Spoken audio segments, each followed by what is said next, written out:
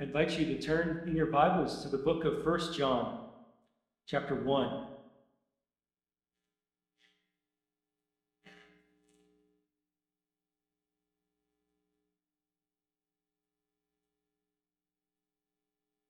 We're reading 1 John chapter 1, verse 5 through chapter 2, verse 11. 1 John chapter 1, beginning in verse 5. This is the message we have heard from him and proclaim to you, that God is light, and in him is no darkness at all. If we say we have fellowship with him while we walk in darkness, we lie and do not practice the truth. But if we walk in the light, as he is in the light, we have fellowship with one another, and the blood of Jesus, his Son, cleanses us from all sin. If we say we have no sin, we deceive ourselves, and the truth is not in us. If we confess our sins, he is faithful and just to forgive us our sins and to cleanse us from all unrighteousness. If we say we have not sinned, we make him a liar, and his word is not in us. My little children, I am writing these things to you so that you may not sin. But if anyone does sin, we have an advocate with the Father, Jesus Christ the righteous. He is the propitiation for our sins, and not for ours only, but also for the sins of the whole world. And by this we know that we have come to know him, if we keep his commandments.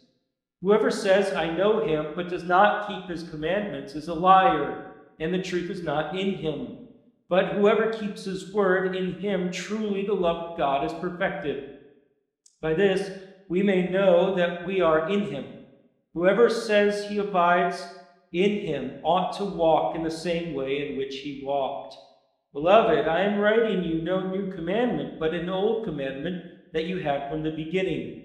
The old commandment is the word that you have heard. At the same time, it is a new commandment that I am writing to you, which is true in him and in you, because the darkness is passing away, and the true light is already shining. Whoever says he is in the light and hates his brother is still in darkness. Whoever loves his brother abides in the light, and in him there is no cause for stumbling. But whoever hates his brother is in the darkness, and walks in the darkness, and does not know where he is going, because the darkness has blinded his eyes. Let's bow together in prayer. Heavenly Father, would you use these moments as we think about your word to give us a clearer understanding of the nature of the kind of life that you give us in Christ? And Father, for those who have come to believe in Jesus Christ, I ask you that you would give them certainty about the eternal life that you have given to them. Father, for anyone who does not know you, I pray that you would use these moments to convict them of the absence of life in their hearts, and you draw them to the Lord Jesus Christ. Father, however you see fit, use this time. Glorify your name. We ask in Jesus' name. Amen. We're taking a few weeks to investigate the book of 1 John. This is a book that is rich in themes, but its ultimate theme is that of eternal life. Eternal life given to those whom God has born from above, given to those who trust in Jesus Christ, this wonderful gift. More than just a kind of a doctrine of eternal life, it is given to us, this book of 1 John, to those who have believed in the name of the Son of God, so that you would know that you indeed have that eternal life that is a gift from God. Anyone might claim that they want to live forever, that they want the fountain of youth, or that they want freedom from pain, disease, sickness, and sorrow. It makes sense to even desire that, to ask for it, or to claim that you might one day have it. But more than just finding a fountain of youth, Eternal life is defined for us by Jesus himself. In the Gospel of John, chapter 17, verse 3, he tells us what it is. He says, "This is eternal life, that they know you, the only true God, and Jesus Christ, whom you have sent." One author puts it this way: eternal life is not so much everlasting life as it is a personal knowledge of the everlasting one.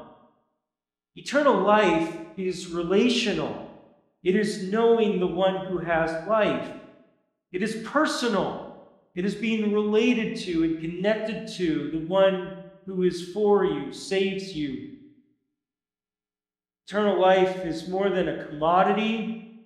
It is a connection. It is personally knowing the one who has life in himself. This is what the book of 1 John is built on and is about. It really causes us to ask the question, who do we know? Not so much what do we have, but who do we know? We know that we ought to know God. We ought to have a relationship with him. But we know that knowing him is more than just knowing about him.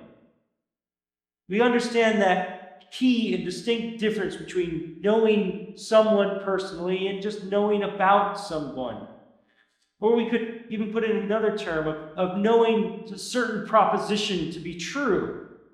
For example, we know right now that there is a war going on between Israel and Hamas. We also know right now that there is a war going on between Ukraine and Russia.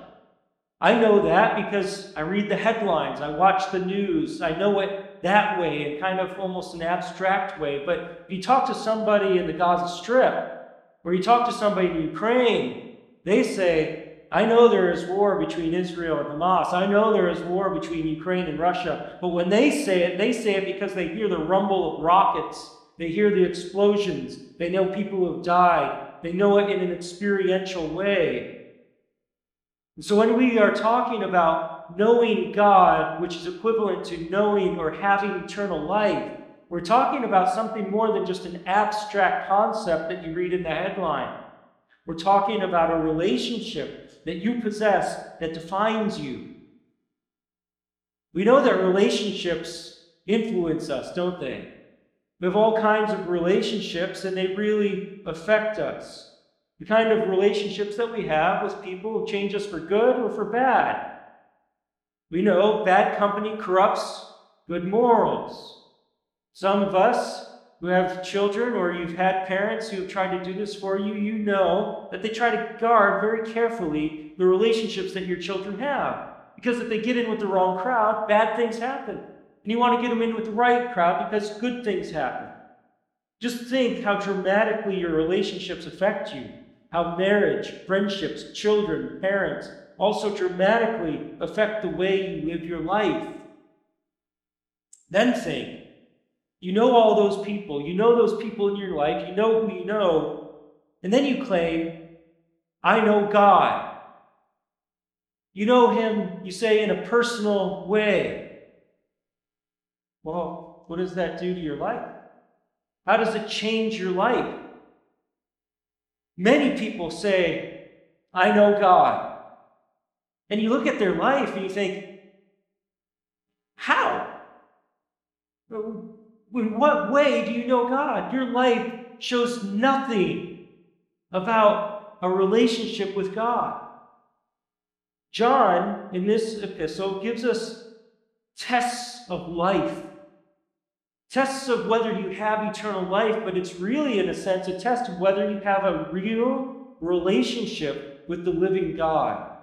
He's more than checking just to see if you have a pulse. He is checking to see if you have a relationship, a true knowledge of the God who created the world and who sent his Son into the world. And since Jesus defines for us what eternal life is as knowing the only true God and Jesus Christ whom he has sent, then you determine if you have eternal life by proving whether you know this God. So we have to think about, what does it mean to know God? The key verse from what I read to you earlier is chapter 2, verse 3, where John writes, "And by this we know that we have come to know him, if we keep his commandments." This verse comes in the context of repudiating false claims by the false teachers who would say that they know God, and yet their life really reflects nothing about a relationship with the true God. They say that they walk in the light, or they have the light, but they actually walk in darkness. They say they know God and they have no sin, but really they're making God a liar, because God says, "Do have sin," and that's why he sent Jesus into the world. And so John is helping people to know, how do you really know if you know God? That theme of knowing and knowledge is a theme that is very strong in this book. You'll find that word know 25 times in this letter. That word know means, according to one author, denotes a personal knowledge gained through observation, experience, and instruction. It's not an intuitive knowledge, but rather an experiential one, because you actually have a relationship with the living God. You know him. This knowledge is acquaintance and the forming of a bond in a relationship. It's actually having met somebody and coming to know them, and you call yourself in some way a friend of theirs or connected to them. That same word of know is used elsewhere in Scripture to describe the intimate sexual relationship between husband and wife. In Matthew chapter 1, verse 25, describing the relationship between Joseph and Mary, it says, "But he knew her not until she had given birth to a son." That's a euphemism for a sexual relationship. It's speaking about intimate knowledge. Now, that doesn't mean that our knowledge of God is sexual in any nature. It just simply points to the fact that it is a personal, close relationship that produces this knowledge, or this knowledge that produces that relationship. What John is saying here in chapter 2, verse 3, is he wants his readers, he wants his audience, and us included, not just to have come to know this God, to have a relationship with him, but to know that we have a relationship with him. And I hope the play on words that John uses really sticks in your mind, that you latch onto it, because he says it in kind of a funny way. He says that he wants them to know that they have come to know him. It's a knowing that you know something. He's urging his audience towards a complete confidence, an absolute assurance that you know this God. This is the theme that we want to unpack here, knowing that you have come to know God. Now, I want you to see, as we go through this, if you know this God, and if you know him, then you should know that you know him. You should have that certainty. And I want to unpack this together as we ask a couple of questions to help us come to this conclusion of knowing that you know God. First question we'll ask is, who is the God you come to know? Second question is, how do you come to know God? The third question is, what does it mean to know God? And then the fourth question that really wraps up what John's point is how do you know that you know God? So let's work through that together a bit here. That first question is, who is the God you come to know? Who is the God you come to know? Might seem arrogant, and it does come across as arrogant to some people, to claim that you know God. It's like the ultimate name drop. People drop names just to show that they have some sort of connections. I know so-and-so in government, and the people should, think that you're important because you know somebody. Or, you know what, I know the president. Wow, it's amazing. I know the vice president. Wow, it's amazing. I know the congressman or the senator. And you drop those names to try to show your importance and your access to somebody of influence. And when you say you know God, you're saying you know the ultimate and extreme ruler of all things. There is no higher authority than him. And so when you say you know him, is it just the ultimate name drop? Comes across as arrogant. Well, not necessarily. It's true. And the basis of that relationship and connection is not based on any kind of merit of your own. When you say that you know God, and I know many of you would say that, wouldn't you? You say, I know God. You know him personally, don't you? But when you say that, you're not saying that you know him completely. Who can say that? Who can say that they know the infinite God, the God who knows the end from the beginning, that you can wrap your mind all the way around him and you know everything about him? You don't even know yourself completely. How many times do you wonder, why did I just say that? Why did I do that? Where in the world did that come from? You don't even know yourself completely, so why would we think that we could know God completely? I read a little article, a very brief one, that was giving some idea for how to pray. And what it says, or offered as a prayer, was this: Lord, reveal just how little I know of you. You can always pray that, can't you? Who can say that they've come to exhaust the infinite depths of God? Aren't we always on the lookout to know him more, to know him better, know more about him? You can always pray that. And we can pray that because the God that we have come to know is an inexhaustible God. And this touches on the doctrine of the incomprehensibility of God. That simply means that God is infinite and we cannot know him completely. This is what David says in Psalm 145, verse 3. He says, Great is the Lord, and greatly to be praised, and his greatness is unsearchable. There's no exhausting it. You cannot search out the entirety of his greatness, or as Paul puts it in Romans 11, verse 34, who has known the mind of the Lord, or who has been his counselor? Or the greatness of God is described for us in Isaiah chapter 40, verses 12 through 15, describing our great God. It says, Who has measured the waters in the hollow of his hand, and marked off the heavens with a span, enclosed the dust of the earth in a measure, and weighed the mountains in scales, and the hills in a balance? Who has measured the Spirit of the Lord? What man shows him his counsel? Whom did he consult, and who made him understand? Who taught him the path of justice, and taught him knowledge, and showed him the way of understanding? For behold, the nations are like a drop from a bucket, and are accounted as the dust on the scales. Behold, he takes up the coastlands like fine dust. Trying to wrap your mind around God is like trying to drink all the water in the world, or trying to eat all the bread in the world, or trying to count all the stars in the universe. You can't do it. We can maybe say there are billions of stars in the universe, but who can really fathom what that means? For all the energy that is produced by them, all the light that exists, everything that is going on in our universe, you can say it. You can say God is infinite. But who can wrap their minds around it? Even though we cannot know God fully, we can know God truly. We're still called to know him. Even if he is inexhaustible, even if his greatness is unsearchable, we're still called to know him.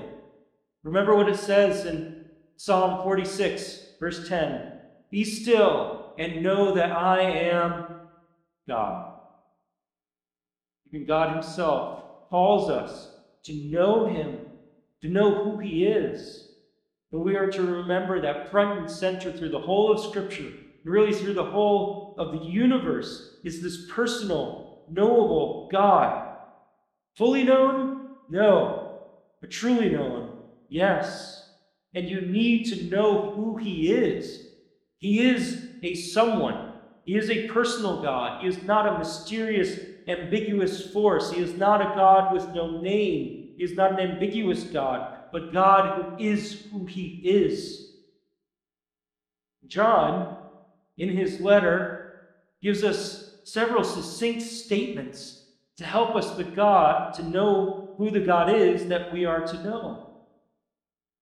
Perhaps most essentially, the thing you need to say about God is that he is a triune God. He is Father, Son, and Spirit. Although the doctrine of the Trinity is not spelled out in detail through this epistle of 1 John, it is assumed. If you read this letter, you will see John referring to the Father, the Son, and the Spirit. And the way that he refers to each of them is really unique because they all seem to inhabit the same realm, the same plane of authority, of excellence, of divine attributes. And there is no one else mentioned that reaches those heights. Just those three, Father, Son, and Spirit. Only they inhabit the realm of deity. And yet this mystery of the Trinity perplexes our mind. How can there be these three persons and one God? I can't answer that. That's the nature of our incomprehensible God, isn't it? Why aren't we just saying that you cannot wrap your mind fully around it? But that does not mean he is not who he is.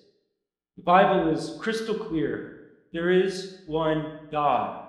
The Bible is crystal clear. There are three persons who are fully God. God the Father, God the Son, God the Spirit. And as you read 1 John, it is hard not to see the Trinitarian nature of the book. So God that we come to know is God the Father, God the Son, God the Spirit. There are several other comments that are given to us to help us know who this God is that we are to know. Chapter 1, verse 5, John says, "This is the message we have heard from him and proclaimed to you, that God is light, and in him is no darkness at all."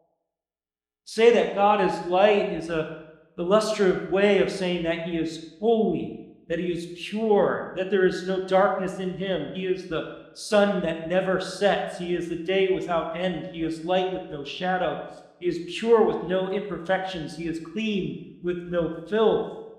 This means because God is light, God is pure, he is completely holy. It means that his power is without weakness. His wisdom is without folly. His righteousness is without wickedness. His goodness is without badness. God is light, and in him is no darkness at all. John gives us another descriptor in chapter 2, verse 13. He says, "I'm writing to you, fathers, because you know him who is from the beginning." This God who is pure light, who is purely holy, is the one who has always existed. The one who was there in the beginning because he had no beginning. He was there before it. He's the one who caused it. He is the one who has no beginning and no ending. He is the uncaused cause, the Alpha and the Omega, the beginning and the end, the source of life. He is the one who is there enabling beginnings to happen through his speech so that things would actually have a beginning. And he is the one who is, the one who was, and the one who is to come. This means that he is the one who has walked through all of history and has declared what is to be, what was, and what is. John gives us another descriptor of our God. Chapter 2, verse 29. He says, "If you know that he is righteous, you may be sure that everyone who practices righteousness has been born of him." God is light. God is from the beginning. God is righteous. Or as Abraham puts it in Genesis 18:25, he says, "Shall not the judge of all the earth do what is just?" God Almighty is the one who always does what is right. He is the standard of right and wrong. You cannot go outside of him to find that standard that exists in him. You listen to the world will often accuse God of wrongdoing. They'll blame him for things. They'll blame him for catastrophes. They'll blame him for all types of evil. They will mock him as some sort of scourge upon the world or as some sort of monster. Just constantly does all that is wrong in the world. Yet, true God, the God that we have come to know through the Lord Jesus Christ, is the God who is righteous. That means that everything that he does is right, and he never does anything wrong. He never does anything wrong because he is the standard of right and wrong. You cannot go outside of him to find a standard for what is right and wrong, because if you do, then that would be God and not him. If you judge him by a standard that is not in him, then that standard is God rather than the one you are judging. The standard exists in him. He is the measuring stick. He is the foot. He is the meter and the yard and the mile marker. If he says it is wrong, then it is wrong. If he says it is right, then it is right. If he said it is true, then it is true. If he says it is false, then it is false. You cannot go outside of him for those standards. Our God is the righteous God, and all that he does is right. John gives us another one. He tells us in chapter 3, verse 20, that God knows everything. Whenever our heart condemns us, God is greater than our heart, and he knows everything. He is the omniscient one. He is the one who sees everything. He knows every event that happens in the world from start to finish, and he knows them before they happen. He knows every atom in the universe, every molecule, every element. He knows everything about it. He could do math calculations beyond the greatest scholar. He can tell you all of those abstract ideas. He knows everything, and yet the kind of omniscience that John is talking about is a personal one. It's an omniscience that knows your heart. He knows your thoughts before you think them. He knows your words before you say them. He knows your mind. He knows your motives. He knows your words. He knows it all. He knows all about you, inside and out. This is the God whom we are to know. John gives us another one. Chapter 4, verse 8, this is the most famous one. Anyone who does not love does not know God, because God is love. We live in a world that is really fascinated by love. It loves the Word. It uses the Word, but it rarely knows what it is, and it rarely connects true love with the true God. It uses useless statements like love is love to try to define it, and yet the Scripture uses a more useful statement like God is love. But we aren't to think that love is God. That's a completely different statement. Say love is God means that anywhere you go to find love, then you define that thing as God. But God is personal. He is not abstract. He is real and true, and he acts, and the way he acts is in love. God is who he is. And who he is a loving God. And he gets to set the terms of his love. He sets the standards for it. He tells us in the next verse what this love is. Chapter 4, verse 9, "In this the love of God was made manifest among us, that God sent his only Son into the world so that we might live through him. In this is love, not that we have loved God, but that he loved us and sent his Son to be the propitiation for our sins." God's love in this world is primarily manifested in his love for sinners by saving them from their sins, by giving his Son to be the wrath-absorbing sacrifice for their sins. That's God's love. His love is shown in sending his Son to be the propitiation for the sins of the world. That means Christ absorbs God's wrath against our sins so that we can experience a reconciled relationship with God through the forgiveness of our sins. That's God's love. It's a weighty thing, and it is centered on his Son. And if we try to strip love away from that, we really don't have love. This is the God whom we are to know. And the whole Bible talks about him, so we could spend the rest of our life just describing him and never come to the end of him. But this is the God whom we are to know, the God who is eternal life. And it begs the second question that we need to ask and answer is, how do you come to know this God? How do you come to have a personal relationship with him, one where you can say, I know him? Well, here's how you don't do it. You don't do it by bringing all of your righteousness to God and saying, here, look, God, I should be acceptable in your sight. Let's be friends. That's not the way you do it.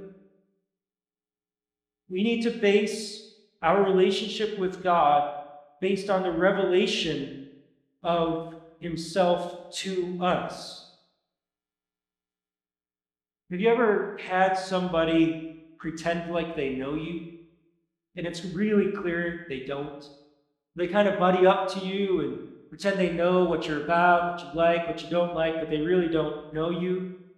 And so they say, hey, I know just the thing for you. I know exactly what you like. There's this Brazilian meat restaurant down the road. I'll take you out there. We're going to have a great time and bring you down there. And all they have is meat. And you're a vegetarian. They don't know you, do they? Or they say to you, I've got just the thing for you. I know exactly what you're going to love. Let's go skydiving. They don't know that you're afraid of just walking up a flight of stairs. Give you a dog and you're allergic, or ice cream and you're lactose intolerant. They don't know you, and it's just kind of grating on you because they try to pretend like they know you. And so many people do that with God. They pretend what God is like. They kind of take out a piece of paper and they write down things that they think God should be like, or draw a picture of here's what he looks like. And they make him just nice and comfy, cozy. And they think this is the God that I want to be friends with. And they make themselves best friends with God. That's called idolatry. God abhors it, because it mocks who he really is. How do you come to know God? Any true knowledge of God has to be based on his own revelation of himself, of him telling us who he is, what he likes, what he doesn't like. He loves righteousness. He hates sin. So here's the problem with how we come to know God is, once we come to know who he really is, we realize we can't know him because we are his enemies. The scripture is so clear, and reality is equally clear. Our minds are darkened. We walk in unrighteousness on our own. We follow the course of our own sinful hearts, even the course of Satan in this world, it says in Ephesians chapter 2. We have no taste for God, the true God. We have taste for our own makings of God, but for him, the true God, we have no appetite on our own. Galatians chapter 4, verse 8 says, formerly, when you did not know God, you were enslaved to those that by nature are not God's. Romans chapter 5 describes us as enemies of God. We have no relationship with him on our own. But what we try to do is we try to squeeze God down to size and put him in our back pocket. We try to strip him of his holiness and make him smaller. We try to strip him of his power and make him smaller, strip him of his righteousness and even of his love and make him smaller so he'll fit right back into our pockets. That's not God. If you don't know the true God, then you don't have eternal life. You have something else, death. How we come to know God is not by our own efforts or by trying to make God something other than he is. We have to accept God on his terms. But remember what God is. God is love. And because of his nature, because of his attributes, because of his holiness, his righteousness, his goodness, and his standards of perfection, he is the one who took the step towards us in sending his son, Jesus Christ, to be the propitiation for our sin. That's not something we did. That's something he did. To take care of our sin problem, he had to act, not us. He's the one who did it. And in doing so, he wipes away sin so that we can be forgiven. And he makes us new. He gives us new life. Jesus says in that famous passage in the Gospel of John, chapter 3, "Truly, truly, I say to you, unless one is born again, he cannot see the kingdom of God." Even the epistle of 1 John repeatedly says, we are born of God. He gives us life. He cleanses us of sin. He gives us life. And through that, now we have an appetite for God. We desire him. We hunger and thirst for righteousness. We want to know him. Why? Not because of us, but because he puts that in us with a new heart. That's the terms of the new covenant God made way back in Jeremiah and Ezekiel. How do you come to know God? Well, really, through what God has done for you. You receive it by faith. Cannot make him be other than he is. You have to receive him for who he is, and who he is the saving God who will be none other. Receive him as such, and you know him. We need to know who the God is that we need to know. We need to know how we know him, and that's through his work on our behalf, through his Son, and him giving us new life. The third question that we need to ask and answer is, what does it mean to know God? And I know we've been kind of talking about this, but we need to think this through a little bit more. What does it mean to know God? And rather than just give kind of a definition of that, I think it's better to see it in action. Because when you see it in action, then you really grasp better what this is, what this knowledge of God means for an individual life. And so you could really ask the question, who are some people who knew God? And what was their life like? What does it say about what knowing God is? And if you just think about it biblically, you ask the question, who are some people in the Bible who know God? I'm sure a number of people can come to mind if you answer that question, or if you know the Bible. One of the people that I think of is Joseph. Joseph knew God. Here's a man who feared God and knew him in a real and relational way. Joseph was that man who his brothers didn't like. And they put him in a pit. They sold him to slavery to Egypt. For any of us, if that happened to us, and we claimed to have a knowledge of God, and we knew God was in charge of our life, and we got sold into slavery by our brothers, we might think, done with you, God. It's not working out. We got to put an end to this relationship. But not Joseph. He went into Egypt. He there became the slave of Potiphar. And you recall what happened. There he was in Potiphar's house and rose to some level of authority. And then Potiphar's wife sought out Joseph and said, lie with me. It'd be so easy. Nobody would know. Nobody would care. And yet Joseph says this in Genesis 39:9. How then can I do this great wickedness and sin against God? That is a man who knows his righteous God, the God who is light. And because of that, Joseph is going to walk in the light, and he is going to obey God, even though it would be so easy to disobey him. That's what knowledge of God looks like. In action, Joseph obeys him. Well, there are other examples. Think of David. King David, a man that the Bible describes as a man after God's own heart. You remember what happened to David, don't you? Where Joseph succeeded, David failed. He saw Bathsheba and took her, lay with her. Man full of failure. And yet, in his failure, God, who knew David, sent David somebody who rebuked him, confronted him. And what was David's response? Where did he turn? He turned to the God whom he knew. Psalm 32 recounts for us what David experienced in that. He said in Psalm 32, verse 1, "Blessed is the one whose transgression is forgiven, whose sin is covered. Blessed is the man against whom the Lord counts no iniquity, and in whose spirit there is no deceit. For when I kept silent, my bones wasted away through my groaning all day long. For day and night your hand was heavy upon me. My strength was dried up as by the heat of summer. I acknowledged my sin to you, and I did not cover my iniquity. I said, I will confess my transgressions to the Lord, and you forgave the iniquity of my sin." That sounds an awful lot like 1 John 1:9. If we confess our sins, he is faithful and just to forgive us our sins and to cleanse us from all unrighteousness.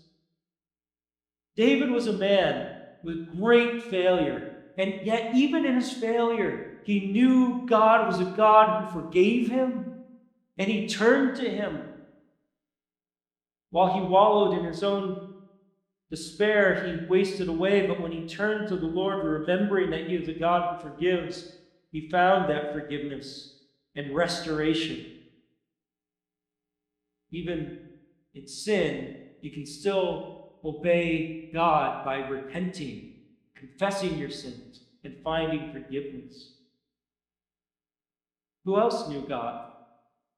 Plenty of examples, but another prominent one would be Daniel and his friends. They were brought into exile from their homeland in Israel to Babylon. It'd be an awful experience. And there they were put in the court of the king to be indoctrinated with the ways of Babylon, taught their deities, taught their customs. It'd be so easy. Say, well, God has forsaken us, we'll forsake him. God led us into exile, we're going to leave him. And yet, not Daniel, not his friends, because they still know who their God is, a faithful and true God. And so while they had this opportunity to just be indoctrinated in the ways of the world, Daniel and his friends make this resolve. In Daniel 1:8, it says, Daniel resolved that he would not defile himself with the king's food or with the wine that he drank. Therefore he asked the chief of the eunuchs to allow him not to defile himself. He wouldn't disobey the God whom he knew. Daniel knew God, and his life showed it by how he lived. He knew his God was a God of cleanness, not of uncleanness, so he would not defile himself. Or think of Stephen, who was so devoted to the Lord in Acts chapter 7 that he preached a sermon that was so faithful to the truth that it angered his audience so much that they wanted to kill him. And that's what they did. They took up stones to stone Stephen because he had told them the truth. And as he is there being stoned by his enemies, it says in Acts chapter 7, in verse 59, some of his last words, Lord Jesus, receive my spirit. That is a man who knows God until the end. A man whose life is so intertwined with God that he entrusts himself in the very last moments. But hear this, because Stephen goes on, and his last words are this. Falling to his knees, he cried out with a loud voice, Lord, do not hold this sin against them. And when he had said this, he fell asleep. This is a man who knew God so well that he obeyed him to the final breath because Jesus commanded what? Pray for those who persecute you. Stephen was a man who knew God. Paul, obviously a man resolved to follow Christ. I think his kind of life's mantra was found in Acts chapter 20, verse 24. He says, But I do not account my life of any value, nor as precious to myself, if only I may finish my course and the ministry that I received from the Lord Jesus to testify to the gospel of the grace of God. Paul was a man who never lost the wonder of the grace that God had given him. And Paul was a man who then never lost the resolution to continue to follow the course that God had laid out for him, no matter the cost. All of these men did not just know about God, although they could give us a theology lecture to end all theology lectures.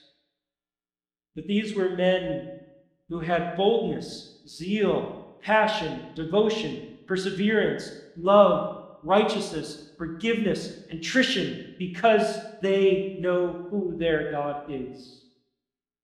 And they live their life before the true God, knowing their whole life is lived for Him. That's knowing God. Brings us to the fourth question. How do you know that you have come to know God? How do you know yourself that you actually know this God? Well, that's our verse. 1 John chapter 2, verse 3. And by this, we know that we have come to know Him if we keep His commandments. It's really that simple. Have you come to know the holy, righteous, awesome, gracious, loving God? You come to know Him in the way that Joseph, David, Daniel, and Stephen, and Paul did. And won't you want to obey Him? So I ask you, do you want to obey God? Do you have that desire? And then, do you obey Him? How can you claim to know this God and not obey Him?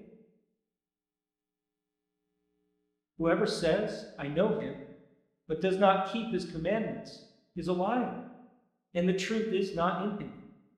But whoever keeps His word, in him truly the love of God is perfected. By this we may know that we are in Him. Whoever says he abides in Him ought to walk the same way in which He walked. One of the most exciting components of Christianity is that it offers a real relationship with the living God. The God who created everything, God who invented all that's good in the world. You get to have a relationship with the God who made you, who knows you, and all of your quirks and peculiarities, and all your personality. He's God who knows you. He knows where you're going to be in 5, 10, 15 years. He knows where you're going to be in a million. He knows you. This is the God who's life. And if you know this God,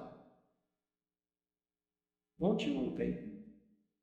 Won't you structure your life so that all of your life, even to your last breath, is for Him?